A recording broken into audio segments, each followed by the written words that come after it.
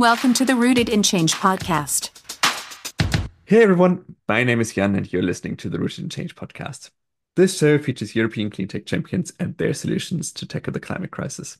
Today I'm speaking to Ivar, the CEO of PowerUp Energy Technologies, an Estonian hydrogen fuel cell company. We'll talk about how the technology actually works, the advantages of fuel cells and the use cases, and obviously how far the company has come so far. With that, welcome Ivar. Hi. Great to have you. And with all other guests, my first question is always, tell me a bit about yourself. Who are you as a person? So my background is 20 years in fuel cells and the battery research. So by nature I'm a scientist. So I'm one of these guys, one of the founders who started with the research, fundamental research, and then turned that into the more applied research, and finally ended up commercializing my knowledge and turning a business out of it. Yeah, exactly. So I really wanted to help the mankind with something I know the best, and what I felt that is really missing. So that's my background, and the PowerUp's background. I mean, that's kind of interesting. We are one of the few startups in Europe which started in the Silicon Valley, in the Bay Area, and moved to Europe. Usually it's another way around. People have their American dream. They always want to go to the Bay Area. Our American dream got broken quite fast, and we understood that the deep tech, especially related to the hydrogen, it's much easier to do it in Europe, and we have the significant hardware component, so that made so much sense. Right. Yeah, that's really interesting because what you just said is super true. Like a lot of people always eye towards the Bay Area and the Silicon Valley and have that dream of, I'm starting in good old Europe, and then when the time is right for me, I go overseas and scale my company there and sort of bring everything I know over there to make it over there as well. But it's interesting that for you, it's sort of the opposite way around. Yeah, that's definitely making us different. Because the Bay Area, it's more about the software. Always been. If you're making hardware bigger than the earphones, in the early stage, it's really freaking hard. Plus, also obviously a lot of investors they lost a lot of money during the first hydrogen boom. So because there were a lot of fuel cell technology, a lot of electrolysis technology, and so on, but the market was not back then ready. Plus, also there was no hydrogen for the fuel cells, so it was so obvious. So yeah, they lost a lot of money. It's the same way they're losing today with some of the battery technologies, which are not actually scalable, but with the hype they invest a lot. Right, and I guess that brings us naturally to you and PowerUp. So maybe in a few sentences, what is it that you do? What's at the core of the company? So today, our core product, which we are selling and manufacturing today, is the hydrogen fuel cell based battery capacity extender. It's basically like a charger running on fuel cell, running on hydrogen, and our core technology inside, obviously, is the fuel cells. That's what we know how to make the best. And today we are, I would even say, the only company in Europe which is having the air-cooled fuel cell stack technology and really commercializing it. So that's what we do. Exciting. And for listeners who don't know the fuel cell space that well, what are use cases for your tech? So first of all, let's start what the fuel cell is. So that might also be, a helpful detail. Yeah. So the fuel cell is the device which is converting the chemical energy of the hydrogen and oxygen into the electricity, heat, and water. And the real life, the hydrogen is coming from the cylinders, and the oxygen is coming from the air. So when you get the water vapor outside, and it's completely clean technology, there's nothing moving. It's a pure chemical energy. So it's something what we should have, and also then how the system itself works. So we integrate these fuel cells into the machine, which is then having all the electronic components, the energy management, and we also integrate it together with the battery. So we have the hybrid systems where the batteries and the fuel cells combined into the one, and we are utilizing the best out of the both technologies.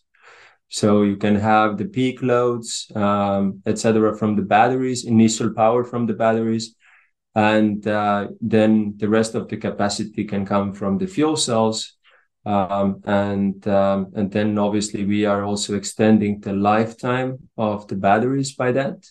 We're extending the capacity, and most importantly, this allows the customers to significantly reduce the cost to the overall system. Otherwise, they would have to buy crazy big battery packs, the battery systems.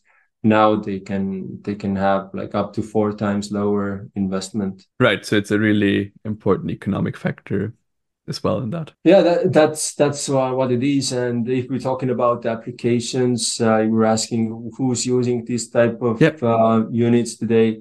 So definitely telecom companies, they need it as a backup power source. And then the construction industries, the same way. And both are actually forced to use our type of hybrid systems by the regulations, because Netherlands, Sweden in a couple of cities, the islands, also the Norway. So the companies cannot participate in the public tenders in the construction on the construction site. So if they use fossil fuels, so they have to turn to the batteries, but batteries have the limitation. So they have been now starting using our hybrid solutions. So the telcos the same way. They used to only have the regulation pushing them to have the backup power on their mobile tower sites or remote tower sites for 1 hour. But now it's often pushed even up to 72 hours. So it's that's really a massive change, and they cannot do only with batteries. And yeah, that's these are the market segments: pharmacies, clinics, military, obviously, security companies, etc., etc. So our product, basically everyone who needs that backup power system, right? Absolutely. Railway companies using it as a primary. Also, that's what they need on the crossroads, the signaling system where there's no electric cables. So our products are really market agnostic. It's like a battery pack or the diesel generator. Anyone can use it. But clean. It's clean, it's quiet. And just following up on sort of the market segments that you described, has that realization also come to your customers? Because from what I always see, and you described that before also when we were talking about the Silicon Valley, that investors now are very much into batteries, and that's sort of the hype topic, and a lot of money goes into that sector. And obviously hydrogen is also one of the key and hot topics. And at the same time, that sort of maybe duality or that, as you described it, blended approach of bringing two things together and thereby playing to the advantages of both. Has that come to the realization of your potential customers, or is that a lot of awareness creation that you need to do and a lot of teaching them about the advantages of your approach? Where are they on their scale, on their journey? To the customers, often yes.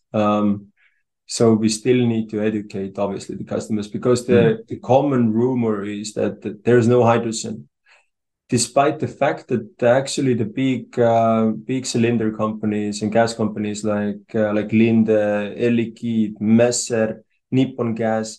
So, and I can continue that list. They all have today the hydrogen in the cylinders, and it's a commodity good. You can have the deliveries into your facility or house with a couple of hours. We have agreements, and our customers have agreements in place where the gas company is bringing the hydrogen with 8-hour guaranteed delivery time. So it's really really actually there. The market has been opening up. So we need to educate definitely the customers. But the biggest issue, what I see right now among the investors and communities is that it has been there for a while, but the fight between the battery enthusiasts and the hydrogen enthusiasts. And this is, in my mind, quite ridiculous because one is saying that the fuel cells are full cells. There's no need for hydrogen. The batteries can do all the job. The battery prices will drop 10 times. The capacity will increase 10 times. There's a new solid state batteries coming in half a year. All of these things. And then there's the hydrogen guys saying that there's no way the batteries can work at all. They're dangerous. They're burning down the houses and so on. But like, even though obviously some of these facts are true for both, then the batteries cannot do for all right now. And also the technologies, I have been working in this research field for a while. I know that some of these solid state battery technologies, which are announced by the startups or corporates, that they come in a couple of years, it's like a fusion. Most probably it still keeps coming every after Right. 5 years. Yeah. So in 5 years' time, it will still be 5 years. Yeah, exactly. And that's why we have went with a hybrid solution, which really like solves the cons of both technologies, and then helps the customers to have what they really need. The backup power sources and the primary energy sources, which are clean and which always start, and also which has no limitation on the capacity, in the sense that hydrogen can be always delivered to the sites of the customers, because the batteries are only the energy storage devices. You need to charge them with something. Right. And also, I think that debate almost feels like a waste of energy. If there's, I always feel that the either or solution is often not the best solution in that sense. If the truth often lies in the middle ground, and the hybrid solution in your case really feels for me like a good approach to tick the boxes of, well, it does bring down costs and it allows you to have that backup power whenever you need it. And if you were to realize that with only batteries, for example, well, that would just be a really costly undertaking for you. So it doesn't feel like the smartest approach to go either pure hydrogen or pure batteries, but sort of the best of both worlds seems the right approach. I mean, we are already used to have the hybrid cars. Exactly. Why we should not have the same thing elsewhere? The car industry has actually showed that often the hybrids are the best solution. I mean, obviously the batteries for the smaller applications are the best possible option. If you only drive within the city, small distances, you're not living in somewhere close to the polar cycle where it's super cold or where it's super hot. Then I mean, the batteries alone can do well, but when you need to drive longer distances, then you need to have something which is complementing the battery only technology. And either it's an engine which is running on diesel or gasoline, or it's a hydrogen.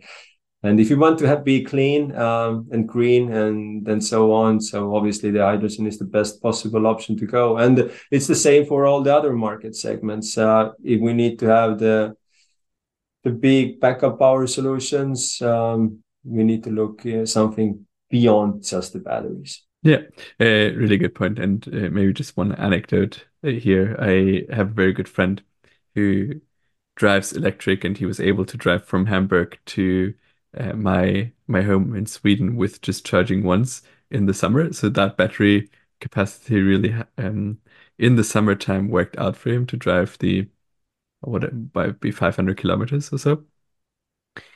Well, now as it's December, that wouldn't be possible. I don't think he would even get out of Germany without charging once. And I think that's the really interesting part around trying to find the best solution for the use case, and in your case, then the backup power. That it's a combination of a variety of technologies that serves customers best and is in their interest, both from a financial but also user friendliness point of view.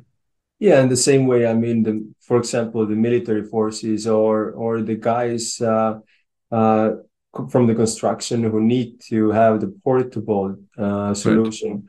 I mean, that's why the military guys come to us and order these units, because they would break their backs with these battery units, which are 50 to 60 kilograms, super big.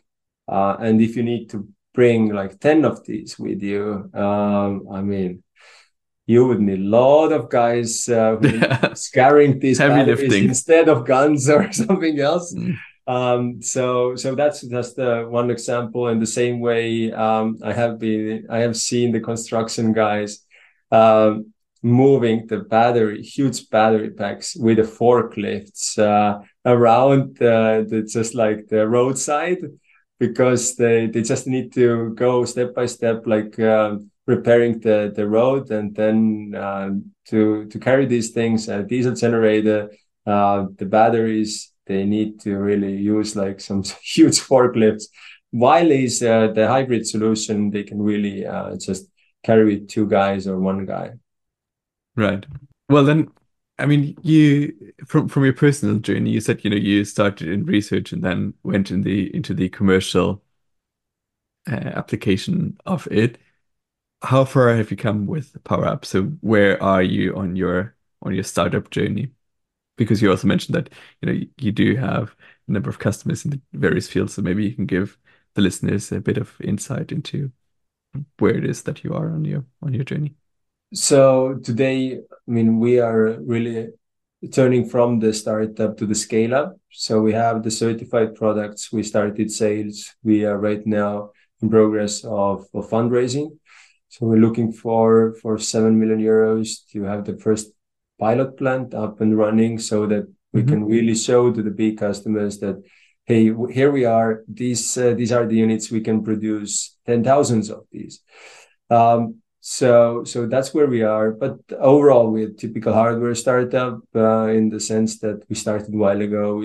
I started the company end of 2015 actually, Right.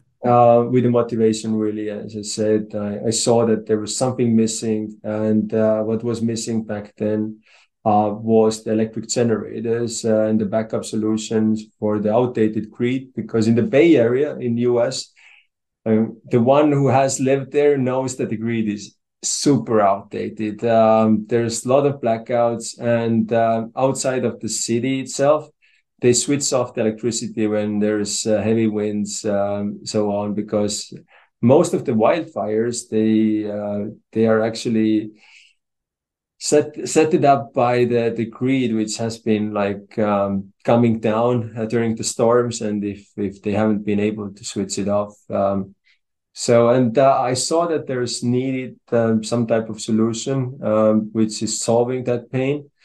And we made the product, we developed it, and last year we finally started delivering of these units, and then we understood that, hey, the market actually needs a combination with the batteries, and they need the battery capacity extenders.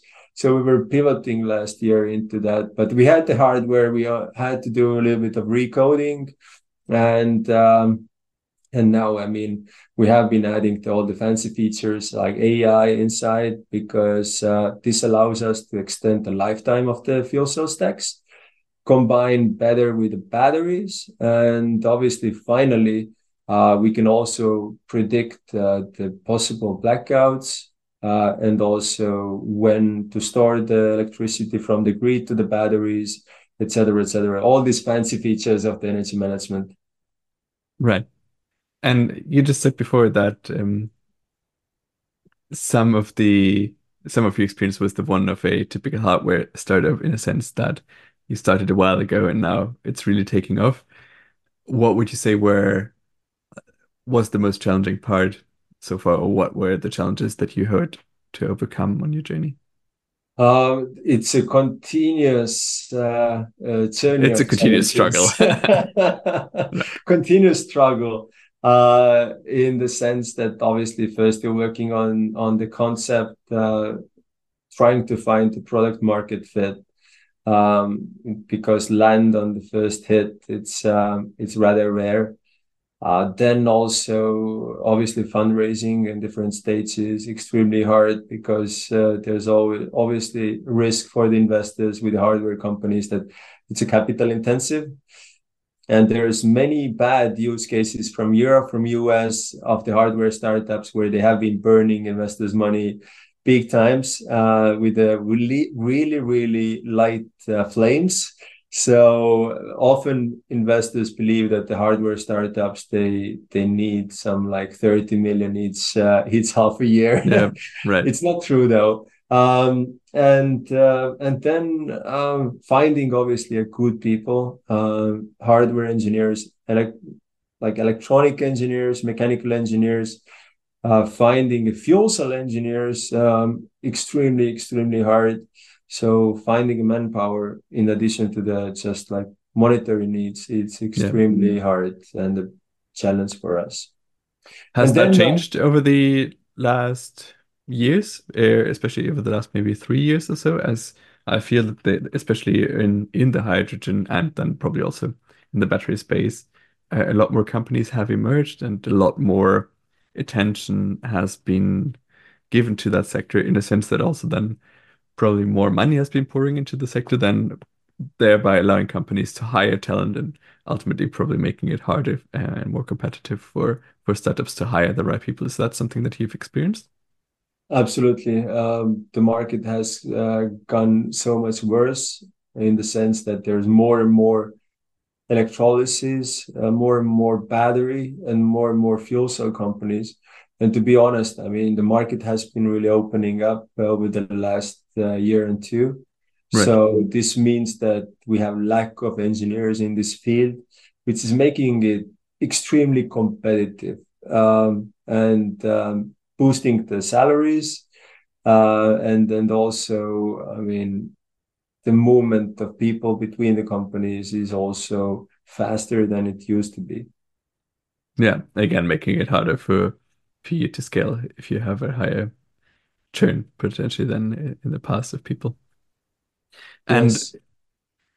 I think there was one addition that you wanted to make earlier. I don't know if there was something on your mind where I interrupted you. Yeah, I mean, like this is leading us to the policymakers who should really, from the education wise, uh, educate more electronics engineers, chemical engineers, etc., in the universities. Produce more of these people who we really badly need. Um, the Chinese government was taking this decision earlier. They have these people to hire, and they have been learning from us. They have been learning from US, from Japan. So and now they are really, I see, even taking us over quite soon in the hydrogen market. The batteries already they did it. Now it's a turn of the hydrogen technologies, and if we don't move fast in Europe and the US, establishing our own fuel cell companies, and also the hydrogen storage, etc., etc. I mean, we are going to be facing this exactly the same situation as we had with the batteries, and we don't want to have it. And the solar So, industry before. oh yeah. So Mm, so yeah, right. let's push this one hard. I hope the policymakers listen that and take the action rather sooner than later to Mm. not be where we are with batteries. Is there anything else that you would want from the policy making side there to sort of support the sector in general? Do you see that, for example, with the European Green Deal and so on, the Industrial Act, that the support has been increased and improved, or also looking towards the US with the IRA, a lot of support schemes have been drafted. Is that something that benefits you, or do you think it's just not enough? I think it's really focused on some specific topics, and also not covering the full value chain, to be honest, even though they have been trying to do that. But it's often focused to the automotive industry today, and into the really mass scale production of hydrogen, which is crucial. But we have the moment right now when even the regulations are not in place, and in the small scale, I mean, these use cases, we are providing solutions today to the regular people, to the companies who actually want to deploy the technologies. They have a need to deploy the technologies. They don't have the regulations in place. They don't have the support for the resiliency solutions, so on. They don't have that because the policymakers have been really looking into the trucks, trains, buses, so on, and the big car refilling stations. But the infrastructure for the people who actually need that, the companies who actually need that right now, and the technology which is ready to be used and delivered. So there's no rules and regulations in place, which would really give the answers from the safety point of view, where the hydrogen can be used, for example, where the batteries can be even used. We even don't know that right now too clearly, where it's safe to use the lithium-ion batteries. So I think we need to work really hard on the full value chain, and look also these smaller applications today where the people actually already use that. So it's really, really necessary. Gotcha. Then I guess that's a good call to action to all the policymakers, to do more in that space, to not for Europe not to face the same fate in the hydrogen sector as with batteries once more, to create those dependencies. And I guess especially from a geopolitical point of view, that's something that we've been discussing more and more over the last at least 2 years, if not longer, that we've become increasingly aware of those dependencies. And obviously, if we can keep and protect our own industry with innovative companies here in Europe, then we should do that. And I think it's interesting that you're also not the first one to voice that concern from a startup perspective on this podcast. So it comes up over and over again, and yet I feel we're making progress, but not in a speed that's fast enough to actually make a tangible difference, at least at the moment, in terms of eyeing that competition from other parts of the world. Yes, absolutely. And I want to address here also that that the hydrogen is one of the few fuels in Europe which we can produce ourselves. True. Yeah. And this is giving us the independence, which is really important. The globalization is over. So we need to look exactly the automotive industry. We need to look into the backup power solutions, the primary energy solutions, and combine all of the novel technologies where it's needed. So I think this hybridization of everything is super important. Well, with that, looking forward, so what's ahead for you? You obviously mentioned the fundraise that currently probably occupies quite some of your time. But what else is out there for you? What are your goals for the next upcoming month and potentially next two years or so? So we definitely want to be the leading fuel cell company for the smaller fuel cell stacks in Europe, but not only in Europe, but the US, South America, Africa, so on, because that's where the products really are needed. So that's what keeps us awake. So we really need to move fast. We see the competition coming from Asia. So that's especially makes us rush to have that production in action and make it in the big scale. So that's what we are right now really worrying about, and passionate about. And obviously the energy crisis, which we have, the electrification. I mean, we have more and more electric vehicles, so we also have more and more electric equipment in our houses and also in the industry, which is taking the grid down. So we try to help the Europe and also the another parts of the world to really be prepared when the worst case scenario comes into the action. So that's what we try to do. Be there for the people when they need us the most. Right. Oh, that's a good mission to be on. And that brings me also to my final question, which is sort of around what keeps you going? Because you started the interview with, I've been doing this for 20 years, and from research and all the R&D that you've been doing so far now to commercializing the company, starting the company in 2015, so 8 years ago. It's a lot of time that you've put into that field and a lot of energy, I would assume. So, what is it that makes you get up in the morning and think, well, it's another day. I'm going to get going and I'm going to be there, or we are going to be there with our technology for when people need us the most. What is it that drives you? So first of all, in the mornings, my kids are waking me up usually. So And that's a good yeah, driver. You don't have a that's a good choice. driver. And the second driver is the coffee. I'm waking up to make coffee for me and my wife. So these two things, there is no alarm better than the Right. kids, Yeah. and no better driver in the morning than the good coffee. And yeah, obviously, I consider the PowerUp today as a family business. So this has been like a journey for my family, and it's like a key for us, the PowerUp.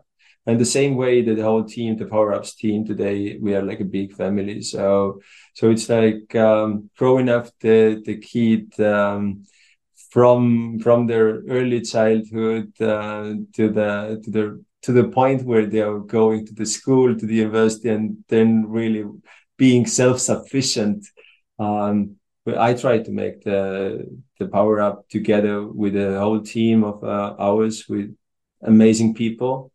We try to make this company to really be the self-sufficient and be able to really conquer the world. So that's what we try to do. Nice.